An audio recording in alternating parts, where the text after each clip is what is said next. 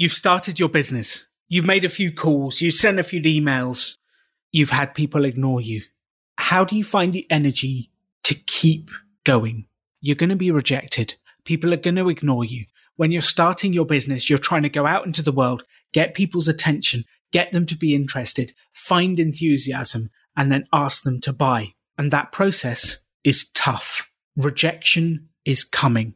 The question is, how do you stay strong whilst you're going through this rejection? Is it worth it to get to the other side, to build the business you want? The extraordinary belongs to those that create it. Rebelling against business plans and debt, rebelling against what society expects of us to build cool businesses, make money, have fun, and do good. Let's create something extraordinary together. Welcome to the Rebel Entrepreneur. So welcome to the Rebel Entrepreneur podcast, and I'm very excited about this episode. I had someone contact me through Facebook Messenger who said he'd been listening to the show and had built a business around golf. And I was intrigued. I don't know many people running golf businesses. I was fascinated. So I thought I'd reply. We had a chat and we set up a chance to chat on the podcast. So welcome to the show, Travis. Oh, I'm so stoked to be here, Alan. And like I've mentioned to you before we press record, I'm a huge fan of you and very, very active listener to the podcast and pretty much everything you produce. And you've pretty much set the tone for me for where I am today. That's amazing. Thank you. And I think, well, sometimes you just record a podcast, and I was reflecting on this the other day. You just chat to one person on the podcast and then you put it out there and you hope, like you can see the numbers of people listening and you hope people listen, but you never know until someone comes and says, oh, I actually listened to that and did something about it. So to get people contacting me and say, oh, this episode, I did this and I sold something, that just makes my day, because that's basically what this podcast is all about. The podcast from the start has been, can we inspire people to make money doing something they love and just get going? So tell us, where did this all start for you? Because I'm assuming you haven't always run your business. No, definitely not. Yeah. So golf I've played since I was a child, and I started coaching golf in 2012. The previous 5 years before this, and actually I probably wouldn't be on this episode if certain things hadn't happened, but the previous 5 years I was coaching golf in Shanghai, China. Oh, wow. Of all places. And had a fantastic experience in China, worked for an amazing staff team, learned a lot about just coaching golf and just the business side of things. But I was an employee of a golf academy out there in Shanghai. That's an incredible job. Like, as far as jobs go, that's an experience. Had you been to Shanghai before? Yeah, I'd been there before. I taught English in a city close to Shanghai in 2009 to 2011. That's actually where I met my wife, who's Polish, not Chinese, ironically. Yeah, we went back to China after I started getting in the profession of coaching golf to coach golf with a contact that I had out there. So I had been there before. That's incredible. So yeah, I'd probably still be in China. Actually, I know I'd still be in China had the pandemic not happened. And a couple interesting things here is, so I've always been an employee. I've never been self-employed until this point. And like I said, I enjoyed my job. I was going down the FI path from Shanghai, China. Started my own FI group before I found Choose FI. Wow. Got up to 100 people. Yep. And that's how I found you, actually, was just kind of through the FI community. So my wife and I, we had our finances pretty well in order. I had a good income. We were saving, investing. We had money aside for travel. We had this big plan at the end of 2019 that we wanted to saving enough money in an emergency fund or transition fund so that when and if we move back to the United States, we would have enough money to kind of give us a runway for 6 months to a year just in case. And that was November 2019. That sounds like that came in useful. Well, yes. So come January 2020, we take a 3-week holiday back to the US to see family because it's Chinese New Year and nothing happens in China. Except the only thing that happened in China this year was coronavirus. Yes. And we were in America when that happened. And my wife was 6 months pregnant with our second son.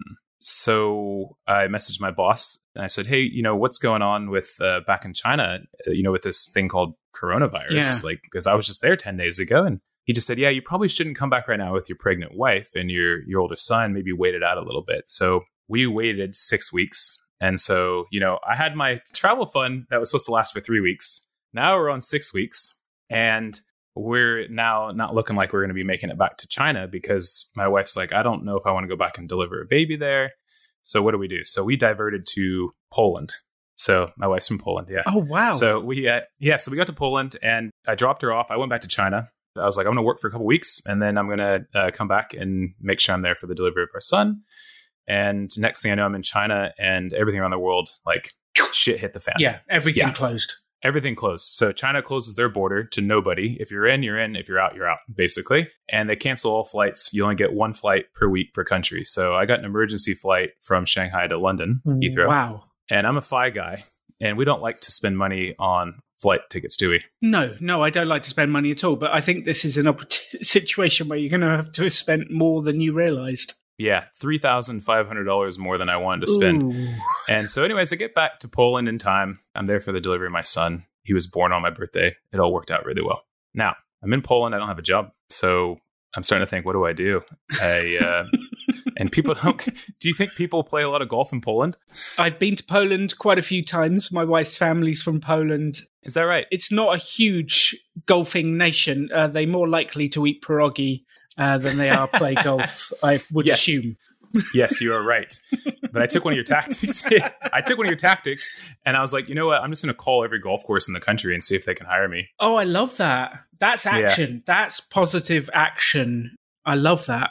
Yes. And you know how many people said that they could hire me? 0, because it was crazy times. Yeah, exactly. Right. So waited it out.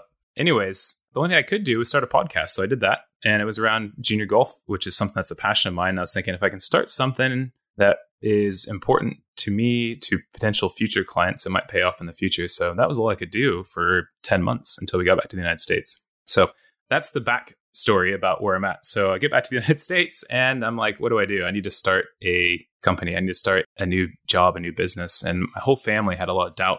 And what do you think my family was trying to tell me? Get a job, to do? Get a secure job. Come on. That's the way to do it. And they care about you. They're doing what they know will lead to security. And that's the best they can do. And that's like, I have the same thing. My mum wants me to, she's given up now. But she wanted me to get a job and stick at it. And same with my granny. Yeah. So they tell you, get a job that will lead to security. 100%, right? So my mom's searching for golf jobs for me. She said, Travis, here's a golf job. Why don't you do this one? My brother's sending me sales jobs that aren't even in the golf industry. My wife's looking at jobs that are in the golf industry, but it has nothing to do with coaching golf. And so everybody's trying to help, but it's just not what I wanted. And this will resonate with you is I had to try to tell them, I'm like, the job I want doesn't exist on a job board. Ooh. Like it's something I need to create. And I believe I can create it. So to try to tell that to people who have worked their whole lives as employees, retired as employees, have pensions from being employees, to tell them this is something you want to do when you've got 2 young kids and you've been on savings for 15 months is not an easy task. Well, yeah, it's the kids bit as well, isn't it? It's like, what are you doing? You've got kids, you've got family, you've got responsibilities. You've already had 15 months of craziness. Right. Yeah. And well, society is trying to protect you. They're trying to look after your family. They're trying to do what they know best. But that makes it hard for you if you've got this thing inside you that says, I know I can do this. And then all of a sudden, rightly and wrongly, it's you against the world. And you all have positive intentions. You all are doing it for the right reasons. But it's you versus the world. 100%. And, how do you feel when you're alone in that situation?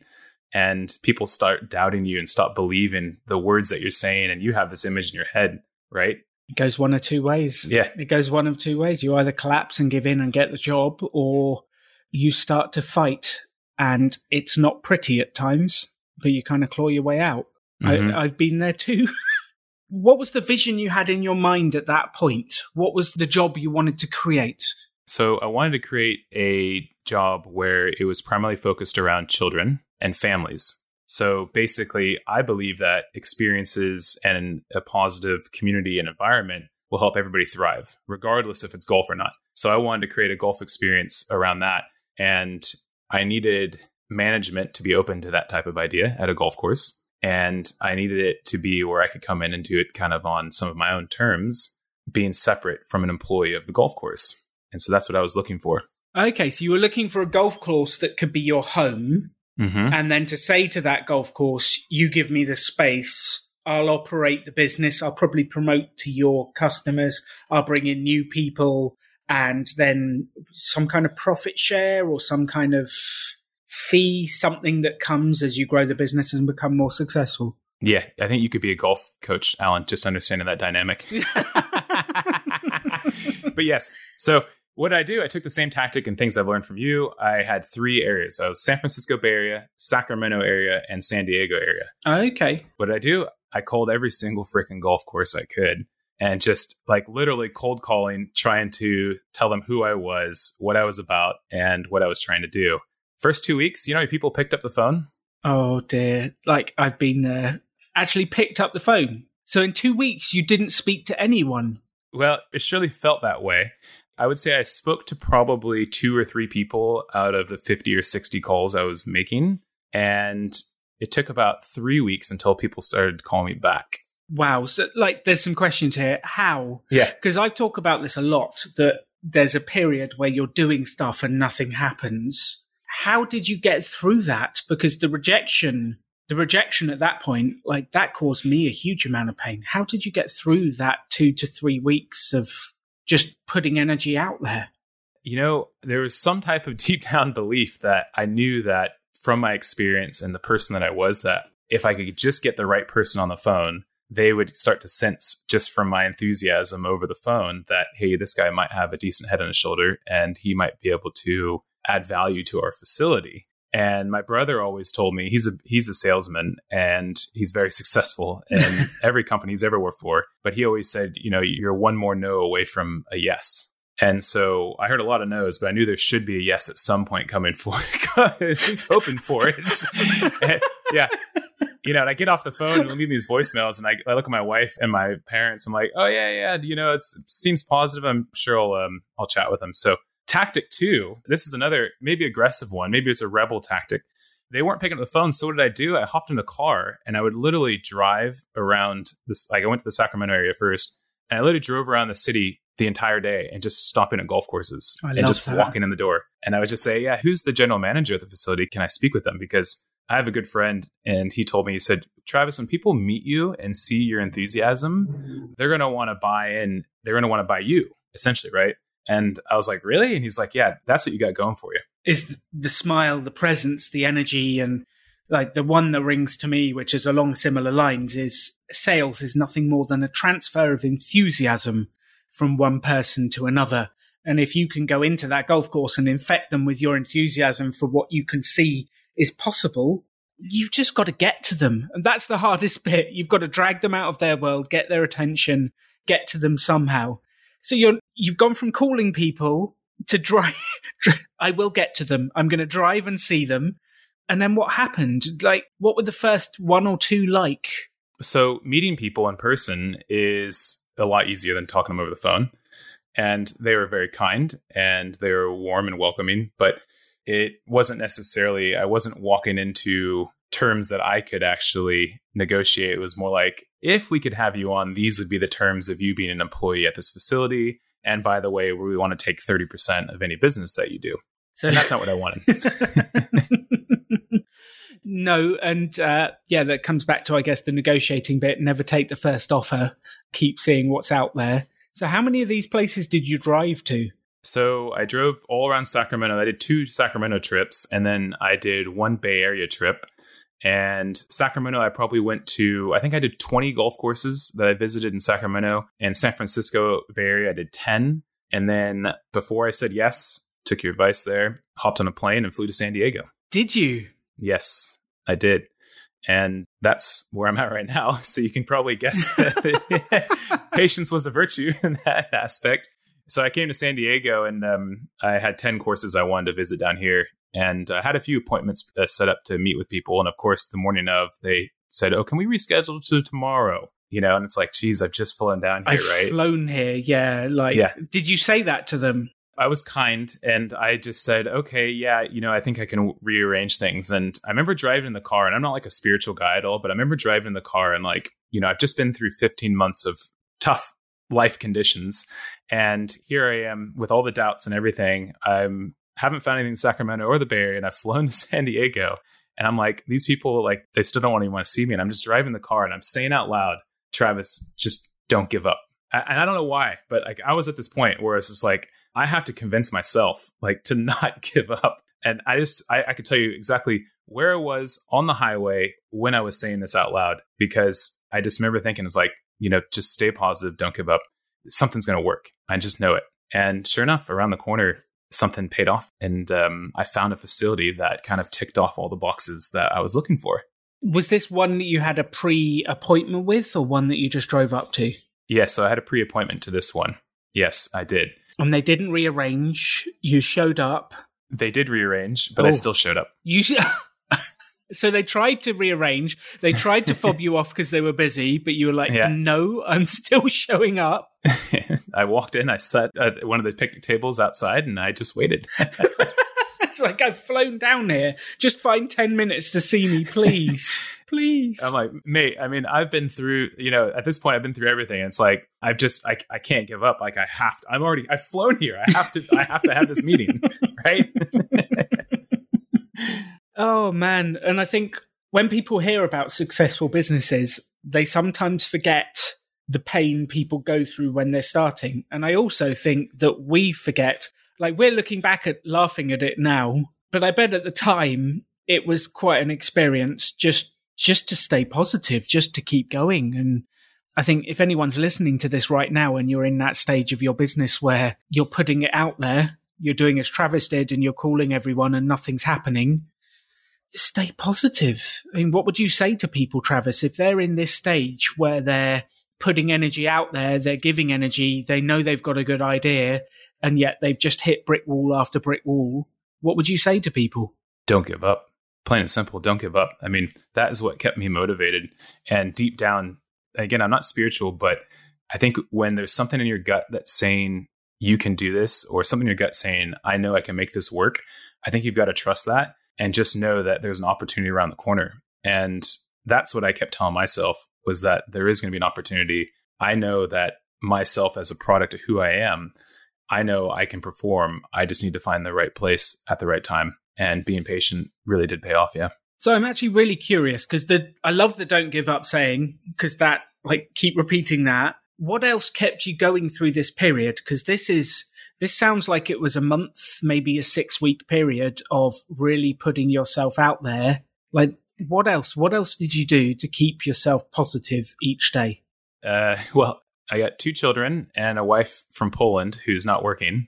And, one child is only 9 months old and the other one was 2 months old. So, coming home and knowing that, like, my savings is running on fumes, I knew I had to take action, and I had to get outside of my comfort zone a lot to make things happen. And I've heard this from you as well, is, the more uncomfortable situations you're in, you're probably heading in a more positive direction. You have a better saying for that than I do, but well, I think I've said it in several different ways. The one that resonates with me at the moment is your success in life is directly equal to the number of uncomfortable moments you can sit through.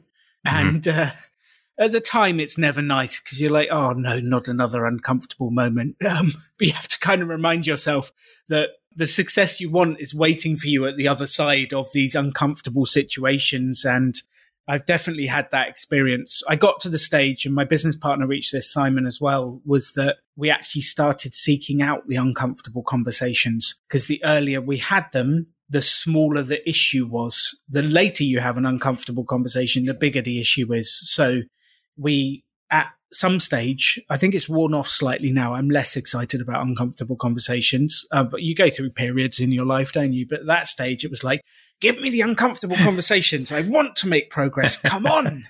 So let's go back to the picnic bench.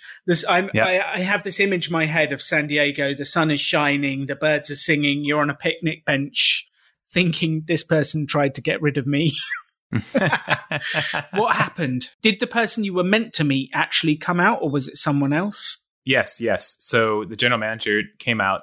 She had just finished a golf lesson herself. So she coaches golf as well as manages the facility. So she came out and was very happy and very warm at the beginning. And I think first impressions are huge. And so I had a good first impression of her and the facility, and just her enthusiasm about what they were planning on the future and why they were looking for somebody who would be wanted to do similar things that I wanted to do, which is kind of create this family environment around the facility. So we kind of saw eye to eye with that.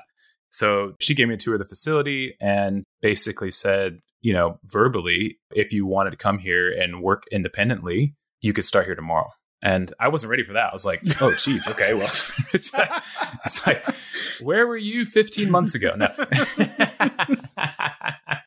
Yeah, and the terms were good, right? And from a business standpoint, the terms were good. And it was, I pay a set fee at the facility. They're not going to take a percentage of my business. Wow. And as far as the opportunity goes, I think the sky is the limit. And one thing I didn't mention is that during the pandemic, golf was booming because it's a safe sport played outdoors. Socially distanced. Yeah. So while I was sitting on the sidelines in Poland, waiting out to get back to the United States, I was hoping that I would still be able to, kind of catch some of this momentum. So you've got the deal. Did you fly back or did you ask your wife to fly down? Like, what happens then? How do you transition? Because, you're moving to a new city by the sounds of it. Yeah. So, I think you've got to realize, you've got to be creative in a lot of decisions that you make. So during the pandemic, I said I would not separate from my family, especially in a different country. So in this situation, I had to go back to my wife and say, okay, look, here's an opportunity. It looks like it's everything I want. I know I don't have a salary, but I think the best thing is I go down and try for 2 months on my own without you guys to see if we can make this work. And you guys stay with my parents. So that was the start of the transition, the start of the conversation. My wife, the first thing she said, that was going to be my idea, actually. Wow. That's very supportive, especially given young kids and the situation. But in terms of a mini experiment, you've got low risk. You're going on your own. You can test it, throw all your energy into it, see if people buy. And if no one's bought in 2 months and you're not making anything, then we go home and pretend it didn't happen and try and find something else. Yep. Fail fast and fail cheap, like you say, right? Exactly. Yeah, so that was the mini experiment, was me coming down here and seeing if I can make it work on my own. And the positives, I think, that my wife and I agreed upon was that I can focus solely on building this business and not have the distractions of other things, just trying to get the whole family settled into this new location. Yes. So you get down there. You've got 2 months to make a go of it. Did the golf course give you access to their client list to be able to start building the business, or were you starting from scratch? Starting from scratch. Wow. So in the golf industry or golf business, and you would know this from sales, because sales and marketing is kind of the big part of starting a business. And I've heard you preach that, and that is in the back of my mind every single day. So in golf, the good thing is everybody comes to practice because they want to get better. Now, if I want to coach people, they come for golf lessons. What's the problem that I need to solve? Well, I want to help them get better, right? So the customers are literally right in front of you. You've just got to go there and you've got to meet them. So we have this term in the golf industry. It's called walk the line, because there's basically a line of people hitting balls. There's a lot of people hitting balls in the driving range. So you go and talk to them and... Yep. And nobody likes that, right? And they think it's awkward and they think it's salesy and this and that. Well, you got to change the tone. And I've learned this from you as well. Like you said, it's like transferring enthusiasm from one person to another. So like I'll walk up to somebody and just say something random. I'll say, oh, that's a really nice, you got the new driver from 2021. Can I see what that looks like? I haven't seen it yet. Now, I've seen it 10, 20 times, but it's just given me a tactic to start a conversation with the person, right? You need an in. You need a way just to open somehow. 100%, right? You just need an in. And so for me, if I just show up and just like who I am and just talk the way I'm talking to you right now, but start a conversation out of anything, I could be like, oh, wow, look at the rainbow. And like next thing you know, you start a conversation, It's like, but that's the thing is everybody gets so scared from sales, but it's like, just all you got to do is you just need an end. You just need a way to start the conversation. So I was like, okay, if I can start like 10 or 15 conversations in a day and do that every day, surely something's going to come from it.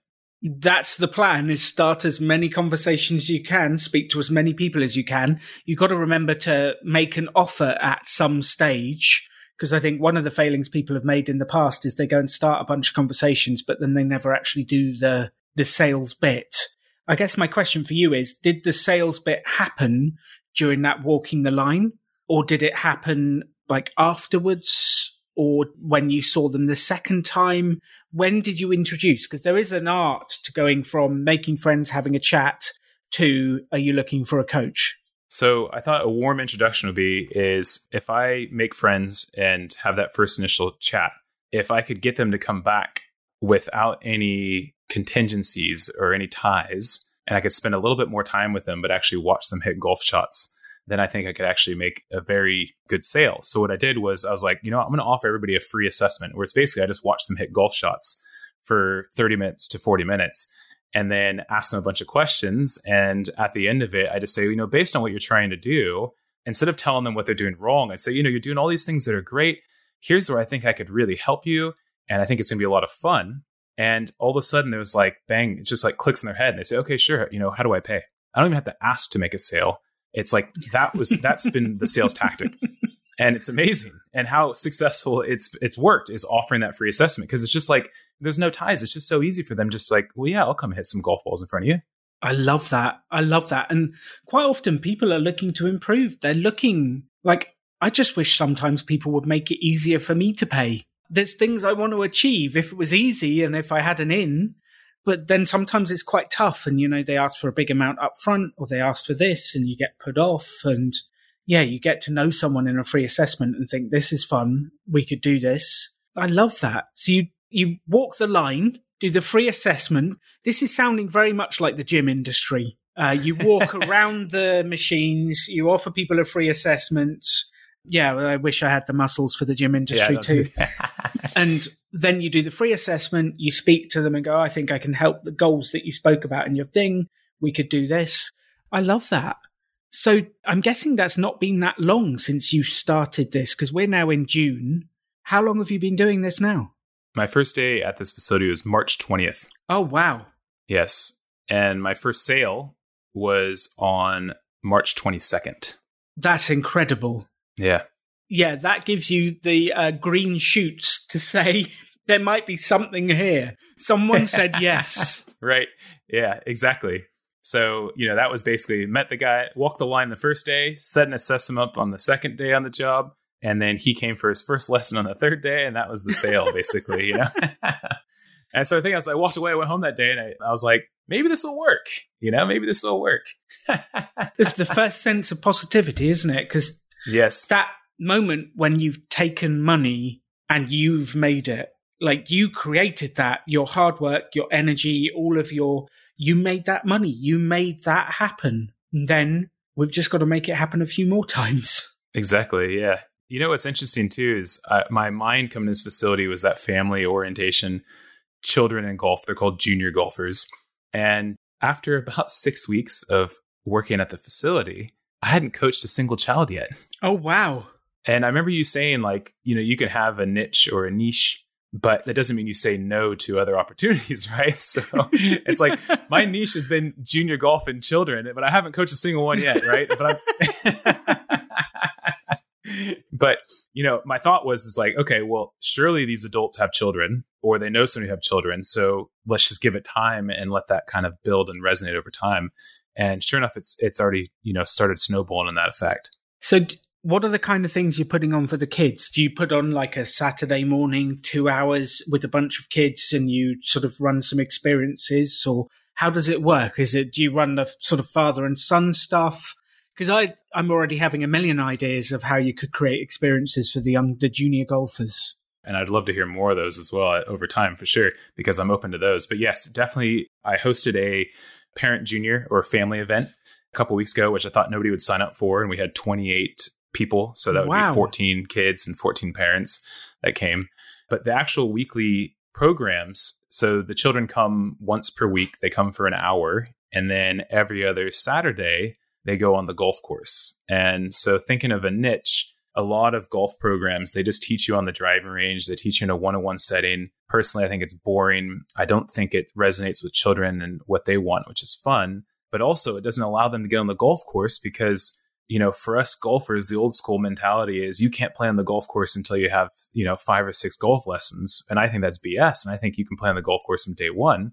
It's just we got to scale the golf course to everybody. So, for example, Alan, do you play golf? Have you ever played golf before? I think I've played like 3 times. Okay. I'm not great. So what I would do with you is I would do the same thing is instead of having you start where it looks like all the other men start, our egos get strong.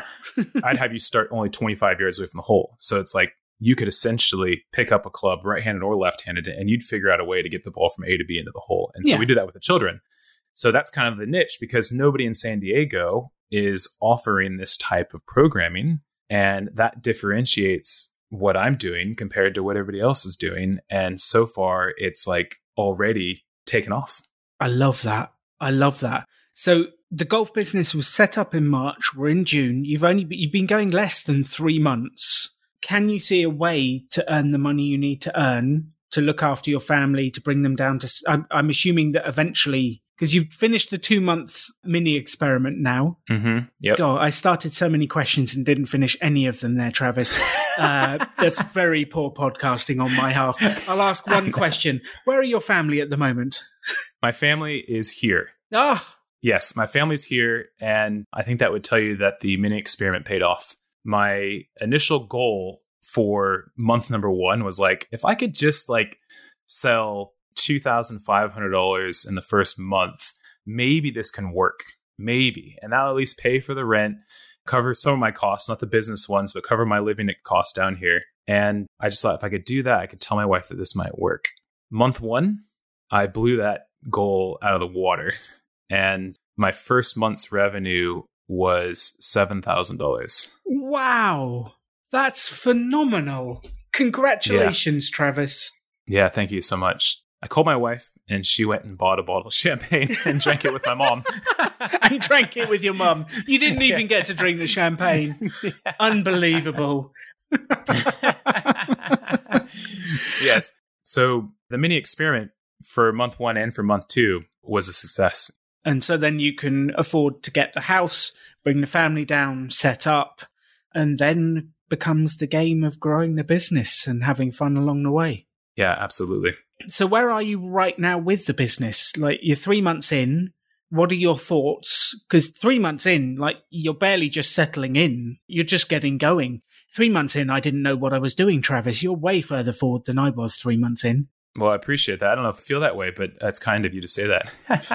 Yeah, where I'm at right now. So my primary focus would be to coach group golf lessons, ideally to junior golfers, or also I have a ladies group as well. And I would do the same for men. Now, I still teach one-on-one lessons. So remember going back to what's my niche versus not saying no to other types of business. So I still teach one-on-one lessons to mostly adults, but I would like to, in the long-term, transition just to teaching the group classes. And I think for 2 reasons. One, I think it's more interesting for the customer. It's more cost-effective for the customer. And for me, it's higher revenue for basically my time that I have to put in. And I actually enjoy doing it more than the one-on-one lessons. I think long-term, I want to transition into having a business that's primarily around just group coaching because I'll be able to have a good work-life balance. Plus, I will be able to earn the money that I would like to earn for myself and for my family. So I guess the question I have is, it sounds like a win-win-win currently. The question I have is, do they win on performance? So are they actually learning as much through the group coaching sessions? Because it's more cost effective for them. It's more interesting, but are they actually improving? Are they actually learning through the group coaching? Is there any way to prove that? Is there any way to show? Because the assumption is one-to-one lessons are better. Like, if I have someone standing over me correcting my swing, that is better. But that, like, just because an assumption is an assumption doesn't mean it's true. Right. So I would agree with that. A one-on-one lesson would be better for an adult who's kind of inclined for that type of environment. A good analogy would be like if I'm coaching a child and the child's 6 years old and I put them in a one-on-one lesson, it'd be like send them to a college age lecture. Okay. Which that's not going to work, right? So the environment has to be kind of geared around towards their age. And I think a group setting, you may not see the actual immediate results, but let's just talk long term. You know, we want to keep children in the game of golf for as long as possible.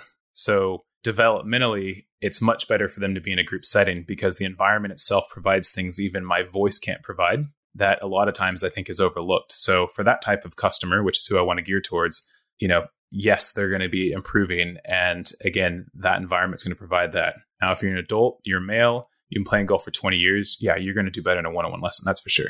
So are you still doing the podcast alongside things, or there's a nod? There is a nod, which is bad podcast etiquette. No one can see you nod That's right. They can only hear my voice. Yes, the podcast is going. And like, when you talk on your podcast and say, you've got all these tasks and all these things you got to do, and you've got to do your intros and outros. I actually didn't even know what one of those was until you basically said on your podcast. And I was like, well, I should probably add that into mine. So yes, I just released 42 weeks in a row. So my 42nd episode just came out on the podcast, and it's been huge. What I predicted when I started is actually starting to come to life, because people think it adds credibility to who I am. People think I know what I'm doing or what I'm talking about, when really I'm just interviewing guests. It's like, hey, I'm learning along with you, but it adds that validation, that credibility to who I am. And the podcast makes me look better than who I really am, but it's helped me huge as far as from like a network perspective. And I'm sure you would agree with that, right? And actually how I found this facility was from a guest who was on my podcast, who recommended this management company who runs the facility. And he said, when you're down in San Diego, check out these facilities. And, sure enough, here I am. Wow. So you've created something, you've put energy out into the world, a lead has come back, you did a lot of following leads, and then good comes from it. And this is going to sound slightly woo-woo, but I do think if you put positive energy out into the world and you do positive things, it'll come back to you somewhere. Like, very rarely do you put something out and help someone and they immediately help you back. It's normally you help 5 people over there and then something good happens over here, and it's random and it's different, but it seems to work. So I'm a big believer in putting that positive energy out there. And it's the same walking the line. If you walk the line well and chat to people, you're adding to their lives. They're happy to see you. There's smiles, there's laughter, there's enjoyment. And yeah, you're putting positive energy out there. I totally agree. So where's next for the business, Travis? Where are you focused next? Yeah, I think the big focus for me, first and foremost, is because it's only been just over 2 months, I still need more people to know who Travis Hauser is and what my product is. So I'm going to be doing the summer camps that are run through another organization, but at our facility. Now, the good thing about that is I'm literally going to be seeing hundreds of children and meeting hundreds of families and probably getting hundreds of contact information from these families through the summer to then be able to feed that into future business. And I'm currently doing preschool classes. My oldest son's 3.5. He joins that. That's part of my why. And I want to be able to have things that basically any family could show up and say, you know what, like our family can come here and there's going to be something for all of us. So working on building that. But first and foremost, it's just, I got to make more friends while I'm here. And people just need to know who I am. Yeah, they sound like it's an incredible opportunity over the summer as well to build the mailing list, to capture the details, the email address, the names, to do all those things. And the more people you can get involved, the more people you can contact, the more people you know, the bigger you'll build the business and go. Absolutely. I would totally agree. So that would be it. And then just feed them into the group programs, and then long-term, maybe hire on an assistant coach that then allows me to make each hour see more people. Because for quality, like you mentioned, I don't want to have the ratio of coach to student too high. So right now, the maximum ratio is 6 students to 1 coach. So if I want to build on that, let's just say I want to get 12 students to come in or more than 6, I need to bring an assistant coach in so that way we have extra eyes and more coaching available for everybody within a session. Yeah, or you start to run the events slightly differently. There's different ways to do it. I think, yeah, it depends on how you do it. But then you're starting to grow the business and you're growing a real business, which I love. So from this journey of employee to surviving the pandemic to building your own business, what are the biggest things you've learnt on this journey, Travis, that you want to tell the Rebel Entrepreneur audience about? I think if you've had an idea to be an entrepreneur or do something on your own, properly planning as well as you can will help. And I think the financial independence world ties in very well with this, because you definitely need to have some financial stability to give you confidence going forward. And if you understand those things, I think it's going to help it a lot. Now, when I started my business, I was running out of my savings. Fortunately, I had my investment separate, but I was running out of my savings, but I was confident that if I could get the money coming in again, I would get back on track, right? So that helps give you confidence. So yeah, I think the Rebel entrepreneurs, they just need to go for it. And I've said again a few times, just don't give up. Like, you really would be surprised that an opportunity will be around the corner. If you're enthusiastic, people get to know who you are, what your product is, and how you're going to solve a problem for them. I think you will be successful in one way or another. And do it and be patient, because you never know when all of a sudden something's just going to click and it's all going to spring forward and you'll have this new wonderful life in front of you. I love that. I love that. Yeah. So do you just want to take over, or shall I tee it up? I'm going to take over right now. I love that. Alan, I've been dying to have this moment and opportunity. So I'm the host now. We're going to switch it. And everything sounds great now. Now, the start of the episode started a little bit gloomy, but it was important for people to understand, what that journey looked like to get to where I am now. It's only been 2 months. I'm a fresh entrepreneur. What do you think it is that I need to be aware of? And what do you think it is that I should be doing going forward, let's just say over the next 6 months to a year, to kind of help me continue to grow the business and stay on the right track? Love that question. I think the first thought that came to mind is, like, we're in a rosy golden period at the current moment. Something's going to go wrong. And like they talk about this in the financial independence world, the stock market will crash. It's a fact of life. It's not if, it's when. And in any business, no matter how much your intentions are good, no matter how much you try, something is going to go wrong at some stage. And that's okay. It's not about having a lack of problems, about how you respond to them. So I think just having that in mind, that it's not always going to be rosy. Someone's going to complain. Something's going to go wrong. A club will break. Who knows?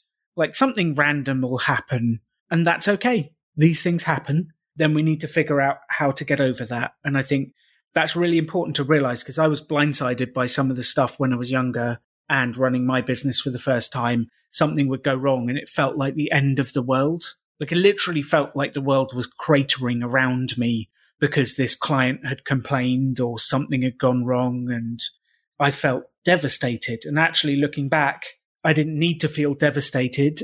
I just needed to look after them and say, it's okay, I understand, let's see how we can fix it and do something about it. So I think, there's going to be issues. Any business, there will be issues. So just thought one is have that in mind. And thought two is the thing that actually, I mentioned it just briefly earlier. It's the thing that I never did, which is to build that list of potential customers and mailing list. I never did it. So do you have a mailing list, Travis? Do you have some kind of customer relationship management thingy? Yes, I've been creating that from almost the beginning. And there was an episode, it was within the last 6 months, and you talked about this on your podcast. And I was like, oh crap, I need to get on this. Like, I need to start collecting these emails. And so I spent like a week ago going all the way back to like day one of people who emailed me to make sure I put it on a list. So then that way, when I send out these emails, they're on it. So I've just started doing that. I would say, well, I guess I started doing it 6 weeks ago. Yeah. I love that. And then when it comes to you're running your annual junior competition, you can email everyone and say about it. When it comes to you've got your big event, or you've got this, or you've got that, you can tell everyone about it. But if there's no way to get back to all those people you've met over the years, you're lost. So I think over the next 6 months, it's keep building the pipeline. And even if you get busy, never forget that we've still got to do the sales work. We've still got to do that. Because I think I found out why, Travis, I don't know if I've said this before, I found out why that everyone thinks having a small business is boom or bust. And the reason is, at the start, we have no customers, so we put all our energy into finding customers. Then we get customers, and then we're doing the work. And when we're doing the work, we forget to walk the line, send the emails, make the calls, and do the stuff. And then you've been looking after those customers, and then it quiets down again. But your pipeline, one's pipeline doesn't exist because you've stopped doing the sales work. And then you get back down to the bottom, and you're like, oh, I need to get business. And you go back out. Same thing again, you get busy. And I'm a slow learner sometimes, Travis. This probably happened for about the first 4 to 5 years of my business, this exact cycle, before I realized, if you want sales to happen on a regular basis, you need to sell on a regular basis. And it sounds so simple when you say it like that. And I think lots of times people listen to my podcast and go, this is so simple, Alan. And it's like, well, it is. But I tell you what, it took me 5 years of pain to work it out. So that consistent sales work, building the connections, building over the period will create that foundation of people who love what you do that will keep coming back. Because no matter how hard you try, you will always have a percentage of customers drop off because they move out of town, they go somewhere else, they take up a different sport for a while, they get excited by squash or rollerblading or skydiving, who knows, and then they come back to golf later. But if you're not filling the funnel from the top, if you're not bringing those people in, you'll have a rocky ride at some point. So I think my biggest piece of advice to you is you've had some initial success, which is phenomenal, and I love it. Don't switch to completely drinking champagne. Make sure you do the hard, gritty sales work. Well, you didn't even get to drink the champagne. Your wife needs to fix that. Yeah. But does that make sense? The daily sales activity. Yeah. So to follow up with that, because I totally agree with you. And I also totally agree with the fact that it can be difficult and you get caught up with like catering to the current customer base. How do you balance that out so that like, what is a tactic that you do? Is it something that you do in the mornings? Is it something you do on Fridays? How do you make sure that you hold yourself accountable to remind yourself to tap back into that marketing campaign and making sure that you're still selling to that customer base and those contacts that you already have? I think there's many ways to do it. Keeping the email list engaged. So maybe it's once a month you send an email out to the mailing list. Here's what's going on. Here's the upcoming events. Here's what I can do. Here's the latest podcast episode. You've got content, you've got value, and you're engaging people. And then having that schedule of doing it. You're doing the weekly podcast, which is phenomenal. And then maybe it is something that really worked for my wife and I was sort of a tick sheet. And it didn't have days, but it just had like 3 times in a week, I'm going to walk the line for half an hour. And it's called a run streak in many things. So my wife did it for meditation and she had to meditate every day. Didn't matter how long, like 2, 3, 4 minutes, but she had to meditate every day. And she got to something like 360 days. And by that stage, there's no way I'm giving out my run streak. Like, I don't care if you want to hang out with me, Alan. I need to do my meditation because there's no way I'm giving that up. So if you can have the tick box, the chart, maybe it is each day you do one activity towards sales and marketing and you tick it off on the sheet and that's your run streak. That's where you keep going. But we just need to find the way that works for you, that motivates you and inspires you to do the stuff. Because I think the stuff that has made you successful, the danger is once you get the initial success, you stop doing the stuff that makes you successful and then you will stop having the results. No, I think that's huge. So then one other question would be, once you start feeling that sense of you start to get busier, but then you start feeling a little bit overwhelmed, what should an entrepreneur do at that point? So should they, for example, start looking into bringing on more staff? Should they start, how do you balance that? Because you don't want to be so overwhelmed that you stop enjoying it, right? So, what would be a tactic that you would advise when you start feeling that sense of an overwhelmed feeling? So it happens all the time. It's actually happened to me this week. Is that right? Yeah. I've been recording a new coaching series. I've got behind on the intros, the outros. I've got behind on the description. Actually, it wasn't going to be a coaching series. So I recorded it as 2 episodes to start with and then recorded 3. And now it is a coaching series and it's actually quite good.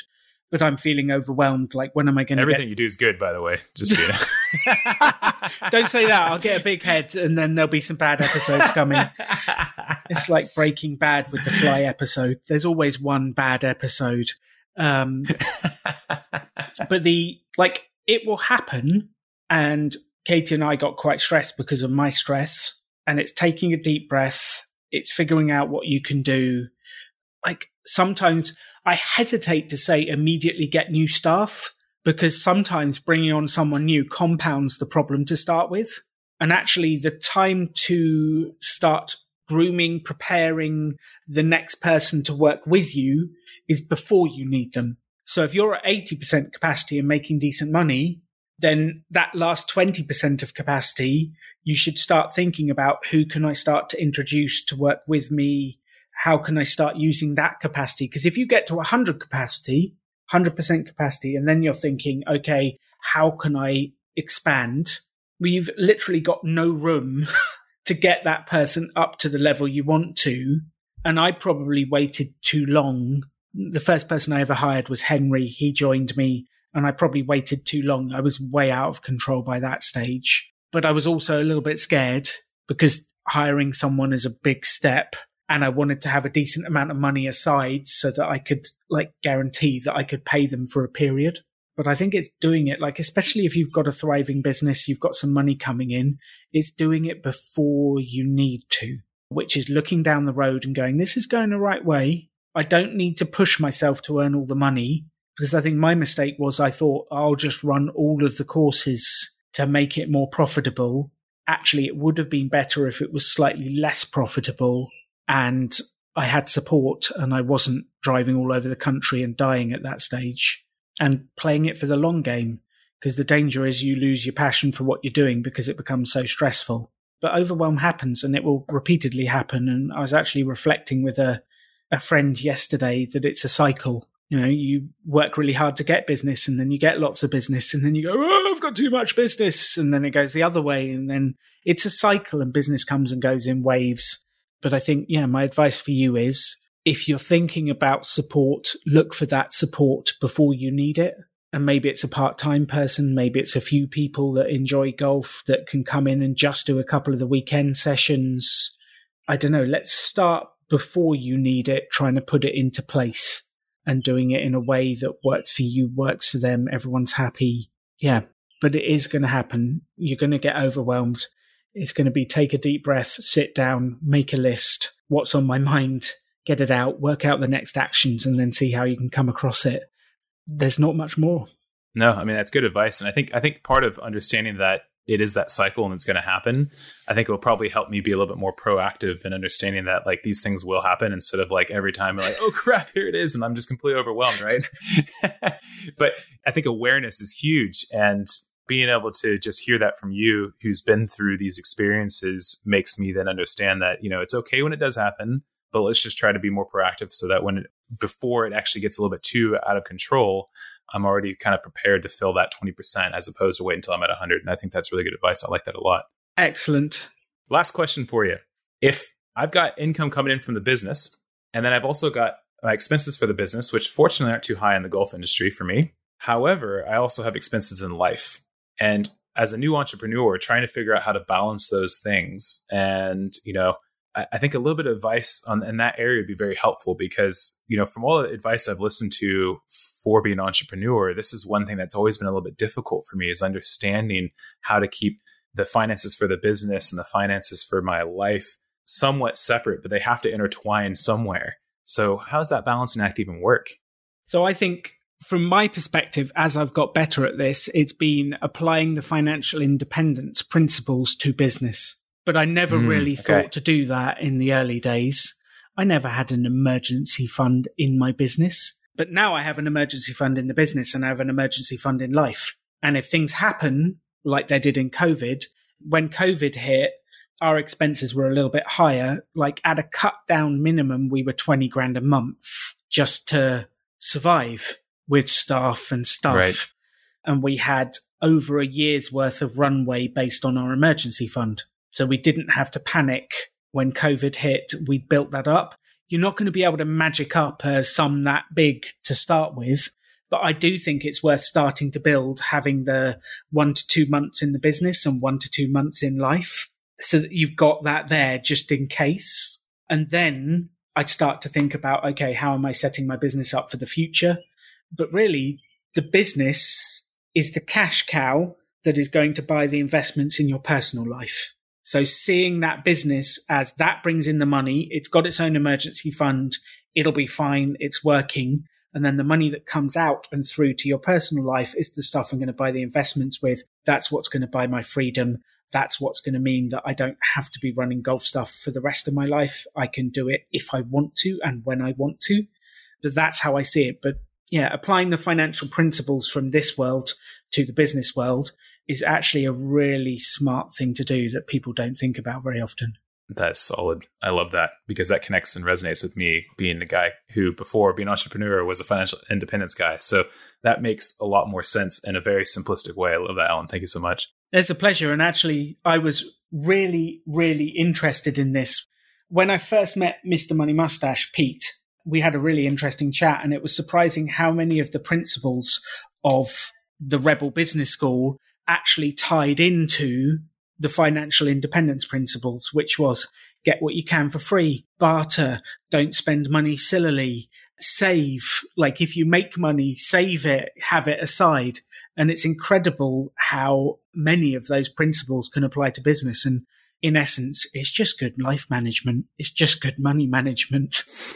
It's awesome. I love that. It's so good. Thank you, Alan. Yeah. Thanks for letting me flip it and, host your show for a few minutes and ask you some important questions that were very valuable for me and hopefully for other listeners out there as well. I absolutely loved it. I'm really glad you did. And we've got a lot more of that coming up, actually. We're planning a whole set of podcast takeover episodes where the listeners will be taking over the show and grilling me for once. So that is coming up, which I'm very much looking forward to it. So before we move on, Travis, how can people find your podcast?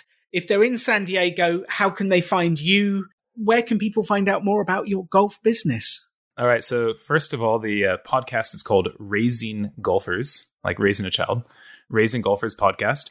And you can find me on pretty much every podcast platform. And I also have a website, raisinggolfers.com. And you can find me here. I'm actually in Carlsbad, which is North County, San Diego, at a golf course called Rancho Carlsbad Golf Club. And if you are in this area and you would like to come out to meet me and have some fun and just have a good old chat, you can come for that assessment. And the worst you get out of it is you have to spend 30 to 40 minutes with me.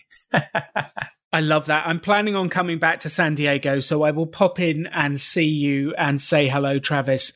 Thank you so much for being on the show, sharing your story, your energy, and your ideas. I truly appreciate it. Thank you, Alan. It was a true pleasure. I loved it. And if you're listening to this, please take away that behind every overnight success is a whole host of rejection, pain, and putting yourself out there. And Travis went out there. He rung all the golf clubs. He made all the meetings. He saw all the people.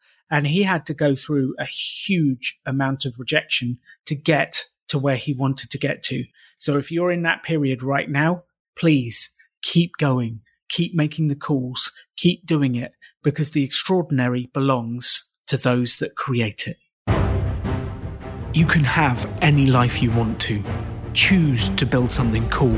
Choose to take action. Choose to work to make your dreams become reality. Stand out. Be different. Be yourself. Be a rebel entrepreneur.